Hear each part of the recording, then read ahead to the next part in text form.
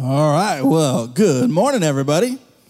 I'm Pastor Jeremiah. Don't you wish you could have that guy announce your entrance into every room?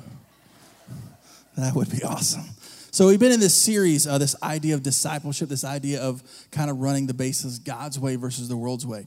And so today we're specifically going to talk about this idea of third base and the results base, the competence base. But it starts with this connect to God moment. It starts with this idea that we are meant to connect to God. And then we move from when we connect to God, we're supposed to build our character, kind of imitating who he is and visualizing ourselves as, man, I'm made in the image of God, so I need to have his character.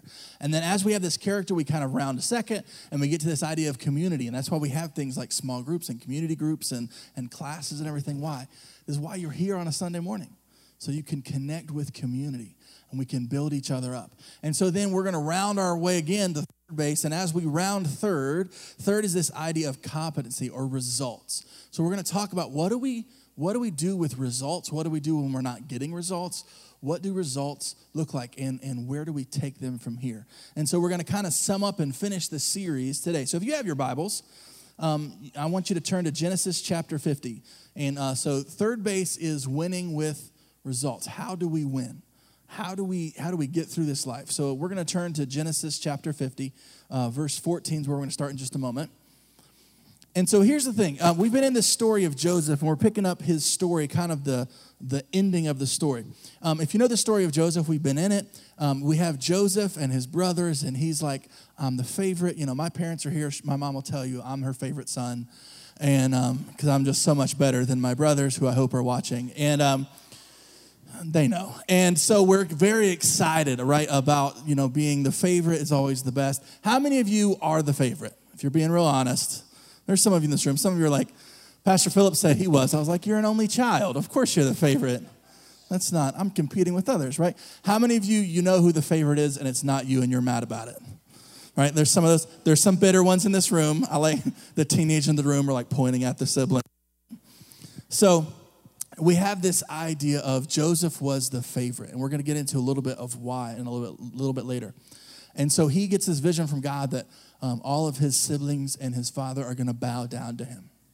And he tells them, man, if I got that vision from God, I would tell my siblings, hey, just so you know, God told me you're going to bow down to me because I'm the best. Right? And so and it goes wrong pretty quickly, right? And so there's this big thing, and Joseph, who has what he thinks is the result God wants, that he's going to be bowed down to. He thinks that's the result God wants. Man, he goes through a series of crazy turmoil moments in his life. And he's sold into slavery. His father's told that he's dead by the brothers, and they even rub some blood on the coat and all this kind of stuff. And he gets sent to Potiphar's house, but then he starts building his way up through Potiphar's house till he's second in command.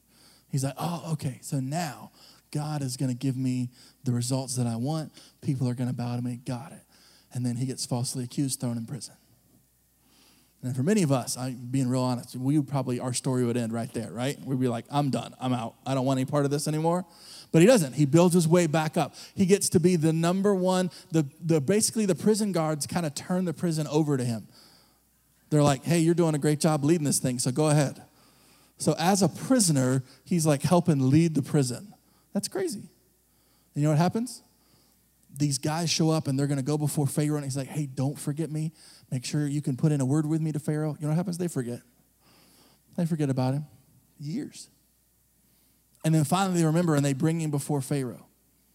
And at this point, he talks to Pharaoh. He gives Pharaoh, hey, here's the, I can't do it, but God can do your dream. And eventually his brothers show up. And when he's second in command of Egypt, his brothers show up. Wouldn't you love that?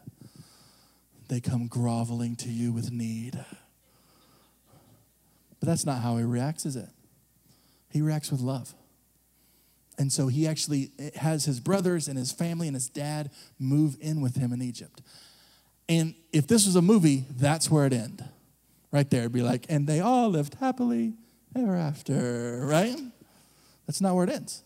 If you go to Genesis 50, verse 14, he's gotten permission to go bury his father Jacob in a distant land. He comes back. It says, after burying Jacob, Joseph returned to Egypt with his brothers and all who had accompanied him to the father's burial.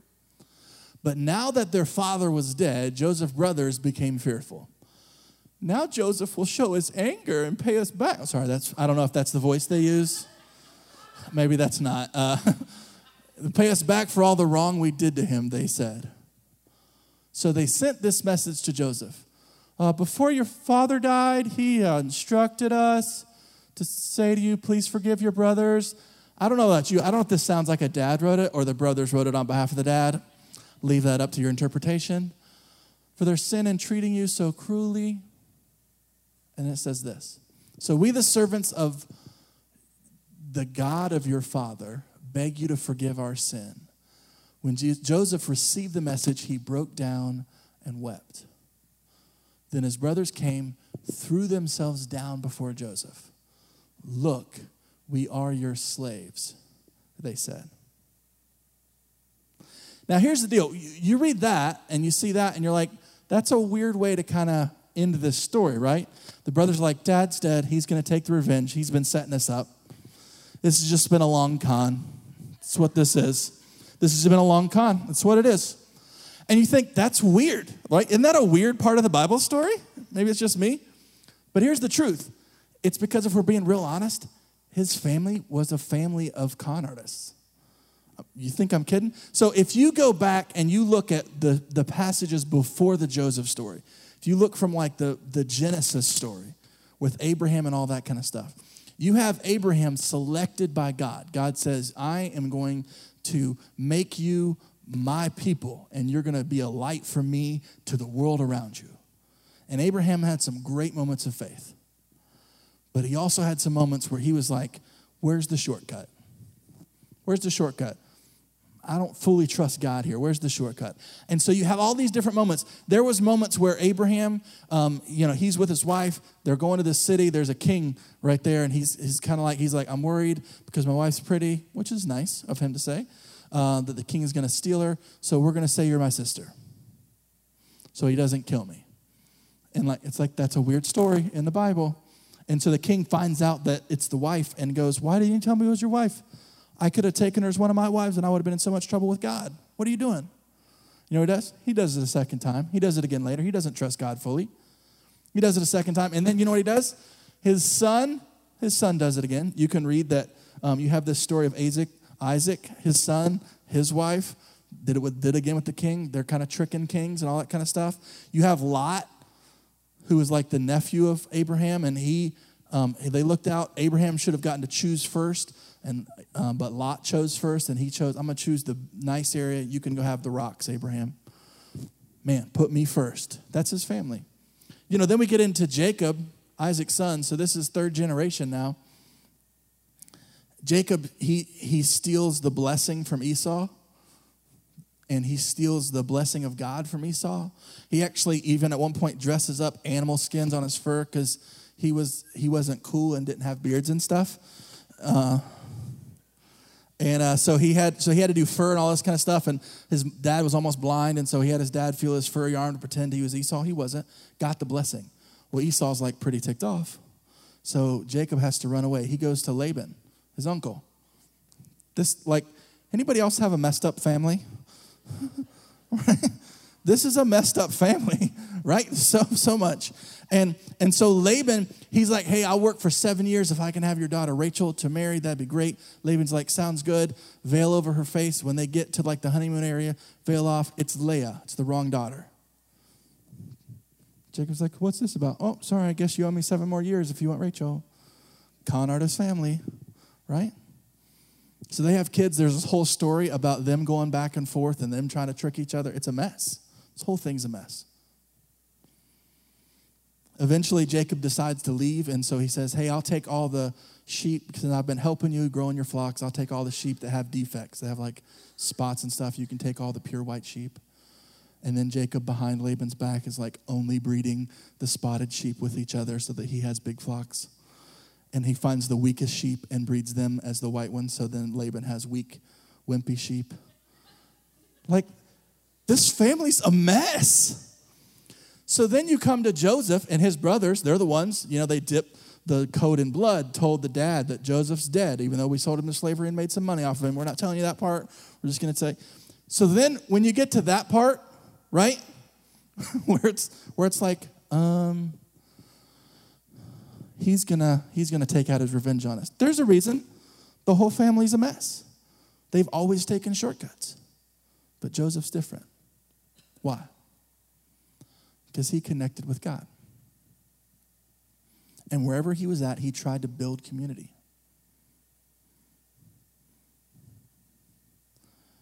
And then when there were results, he gave glory to God. So for you, one of the big things is when you receive results from this life, you don't keep them at third base. You take them home to God. That's what you do with results. And man, I'd love to tell you I've lived my life that way, but I haven't. There's been times I kept the results for myself. There's been times where I was like, man, look at me at third base. You know what? Third base doesn't do anything, does it? But here's how Joseph responds in verse 19 of that Genesis 50 passage. Joseph replied, "Don't be afraid of me. Am I God that I can punish you? You intended to harm me, but God intended it all for good. He brought me to this position so I could save the lives of many people." He took the results back to God. Romans 12 says it this way, "And so, dear brothers and sisters, I plead with you, give your bodies to God because of all he's done for you. Let them be a living and holy sacrifice, the kind he will find acceptable. This is truly the way to worship. Don't copy the behavior and customs of this world, but let God transform you into a new person by changing the way you think. Then you will learn to know what's God's will for you, what is good, pleasing, and perfect will." And here's the thing, Joseph didn't just bring glory to God. You know what else he did that's really hard for some of us? He brought glory to the people over him. He didn't seek glory for himself. He took glory to God, but he also gave glory away. He lifted up Potiphar. He made Potiphar, the Bible says, successful. And when he was come at by Potiphar's wife, he said, "No, because I am lifting up your husband." Said, "He hasn't held anything back from me. He's an amazing man, basically. I won't do this." So he's thrown in prison, falsely imprisoned. I don't know about you. If I was falsely imprisoned, my first thought would be, I want to make the warden here really successful. Right? Am I right? That would not be my first thought. But Joseph, that's it. He's like, man, how can I help? What? And he builds up. And then he comes before Pharaoh. And before Pharaoh, so this is the third time now he's had to restart positions. And he's like, "Pharaoh, how can I help?" And lifts up Pharaoh. And so you have this time of him finding success over and over and over again. But we don't need to gloss over, there were years between those mountaintops, right? So in a room this size, I want to say a couple other things. You don't get results right away. So before, I had a knee injury a few years back, and it slowed me down a little bit. Before that, I was still kind of a pretty big guy, but I was pretty athletic. And so I was pretty fast. And so if you know anything about me, if you've seen us play softball, you know softball's not my sport. I am ridiculously good at being bad at softball. So I would get up there, pre-knee injury, and I would crush the ball. And it'd take, only 2 or 3 hops, and then it'd go to one of the infielders. And so here's the thing. I learned that if I full out sprinted towards first base, here's what happened every time. Because shortstops, some of you in this room are probably shortstops. You guys think you have it all together? You weren't ready for this. So I'm flying down first base line, and the shortstop does that little, like, like the cool catch. Anybody seen the shortstop do the cool catch? Where it's like, scoopity scoop. And then he realizes I'm like booking it. I'm not like giving in. And so they overthrow, and I'm not kidding you, I would get probably every other ball thrown to the first baseman overthrown because they'd realize at the last instant he's full sprinting. So it'd sail it over the first baseman's head, and I'd just round first and head to second. And then I'd smile and laugh at the shortstop. No, I wouldn't do that. It was church softball, so you never do anything wrong in church softball. There's never attitudes in church softball. I would love doing that. It was my favorite, right?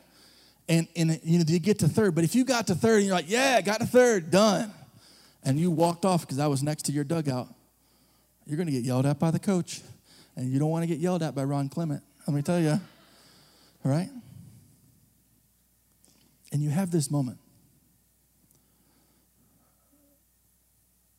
where Joseph is at third base, he feels like.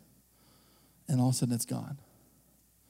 And then he has another moment where he feels like there's results that happen. And what is awesome is he knows third base is not the end, right? But there's also times, and we know this, that sometimes results that we want are delayed. What Joseph had pictured in his head, it didn't arrive. He got the dream, but the results were delayed. And when results are delayed, you have to trust God. Everybody else in his family, when the results were delayed, when Abraham and Sarah weren't having the kid God had promised, they took it into their own hands. When Lot wasn't having what he was promised, he took it into his own hands. When Lot's kids didn't have what they were promised, they took it into their own hands. When Jacob didn't have what he was promised, he took it into his own hands. Same with Esau. When Isaac didn't have what he was promised, he took it into his own hands. When Joseph's brothers didn't have what they wanted, they took it into their own hands. But Joseph took a step back and said, I'm going to trust God, even if the results that I want are delayed. And so for some of you in this room, there's results in your life that are being delayed, and you need to learn to trust God. But then there's another group in this room. Joseph had pictured in his head when he got the dream for God, he had pictured in his head, this is what it's going to look like. This is what it's going to look like. My brothers are going to bow to me. I'm going to keep building our flocks here. He ends up going to Egypt, and the dream he felt like probably completely changed. Sometimes the results that you have pictured, they change, and you need to encounter God again. I'm going to get real vulnerable here for a minute and tell you a story of me.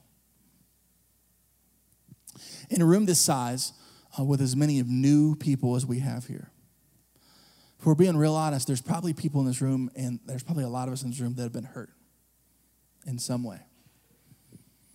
You've had pain into your life. And I would dare say in a room this size, you've had pain into your life, some of us from a source that should have been trusted.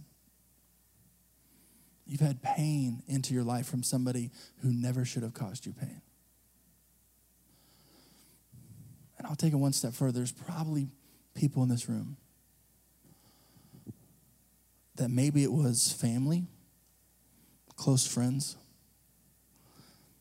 Maybe if we're being real honest, it was even the church.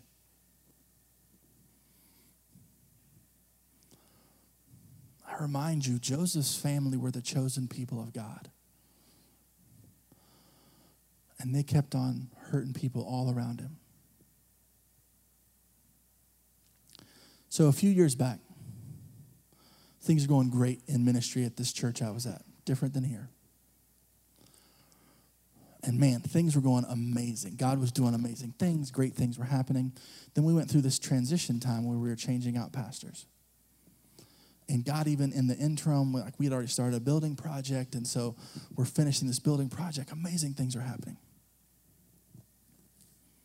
New pastor comes in, and there's, that adjustment period and that kind of stuff. And we kind of even talked about, hey, we're going to take a year of you kind of, everybody being on staff. We'll take a year, kind of evaluate each other, figure out, is this a thing that, we want to do going forward, and kind of go from there. So about 6 months in, we're getting close to the end of the building project, and I'd talked to talked to him before about, I really don't know. I don't know what God has next. I don't know what I'm supposed to do next. And so we're at this conference, and God said, you and I need to talk. You've been so busy doing so much stuff on the building and with your regular ministry and all sorts of stuff, family, that we need to talk. So I found this abandoned classroom that's full of stacked chairs. And I was thinking I'm going to go in there, maybe spend I'll just skip the 30-second little break time, And it was 4 hours later that I was able to leave the room. And this isn't something that's normal for Jeremiah. But God and I we just had a talk. And I was praying, God, I want to know what's next. I want to know what you have for me next. And he said, what if I told you to stay? I don't think I want to. That's what I would have to say to that. He goes, but what if I told you to stay? Are you asking me or are you telling me, You had that conversation? And then you explain things to God because he obviously doesn't understand. I had that conversation. By the end, I'm tears down the face. I was glad nobody else was in this little chair closet with me, right?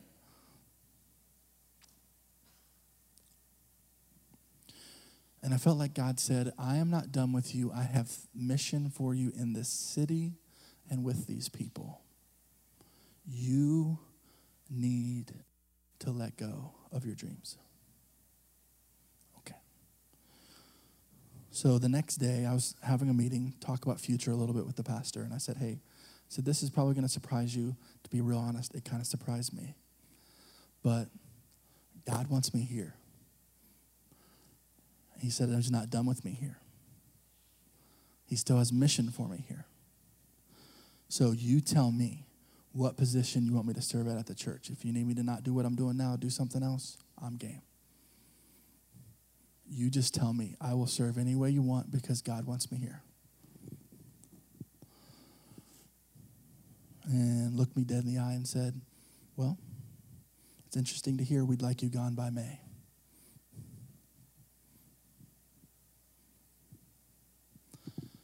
I don't know if you've ever been fired from a God dream before.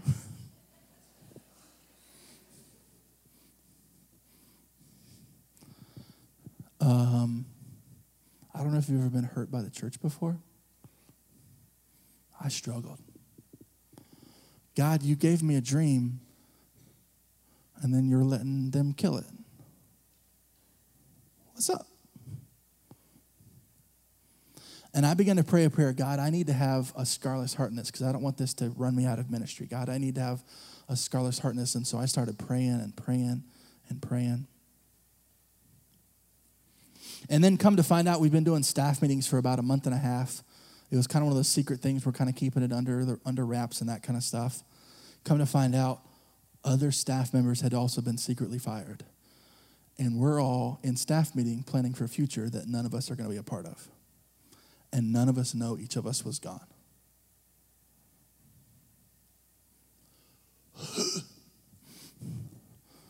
Lots of very strong Jesus moments, right? You ever been hurt? Man. So in May, I hadn't found a church to go to. In May, we're moving back home. My wife, on the May date that they had asked us to be gone by, was 8 months pregnant. And I had figured out, well, I'm not going to be mad for me. I'm going to be, it's fine. I can handle it. I'm going to be mad for her. That's what I told myself. I was mad for me, if I'm being real honest. Our child was born with a disability that God is bringing him out of, which is amazing. But the disability is caused by stress during pregnancy.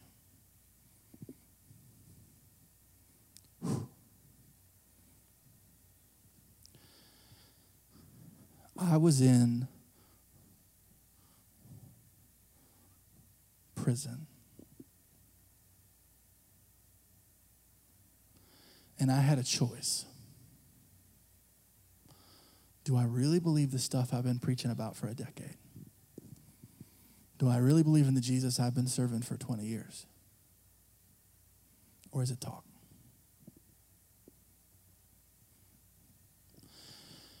And God, it took It took years.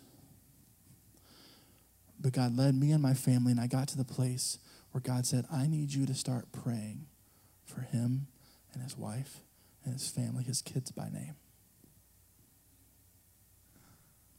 So I don't know if you've ever been told to pray that. I was like, I'll be happy to pray that they get what they deserve. That wasn't the prayer he meant.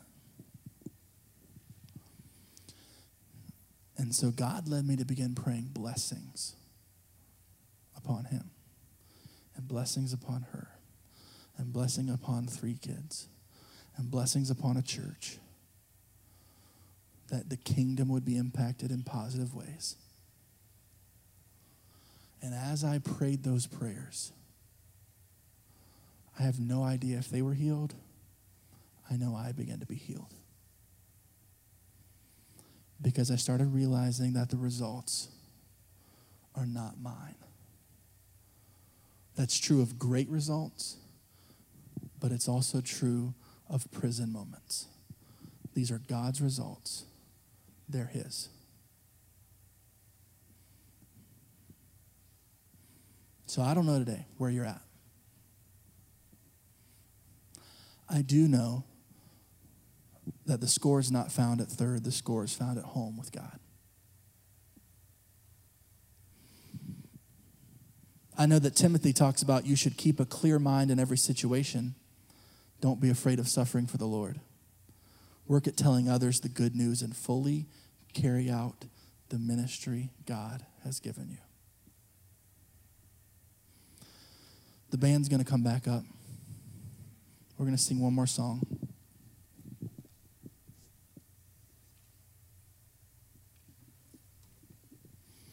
But here's what I want you to hear. You may be in an amazing season right now.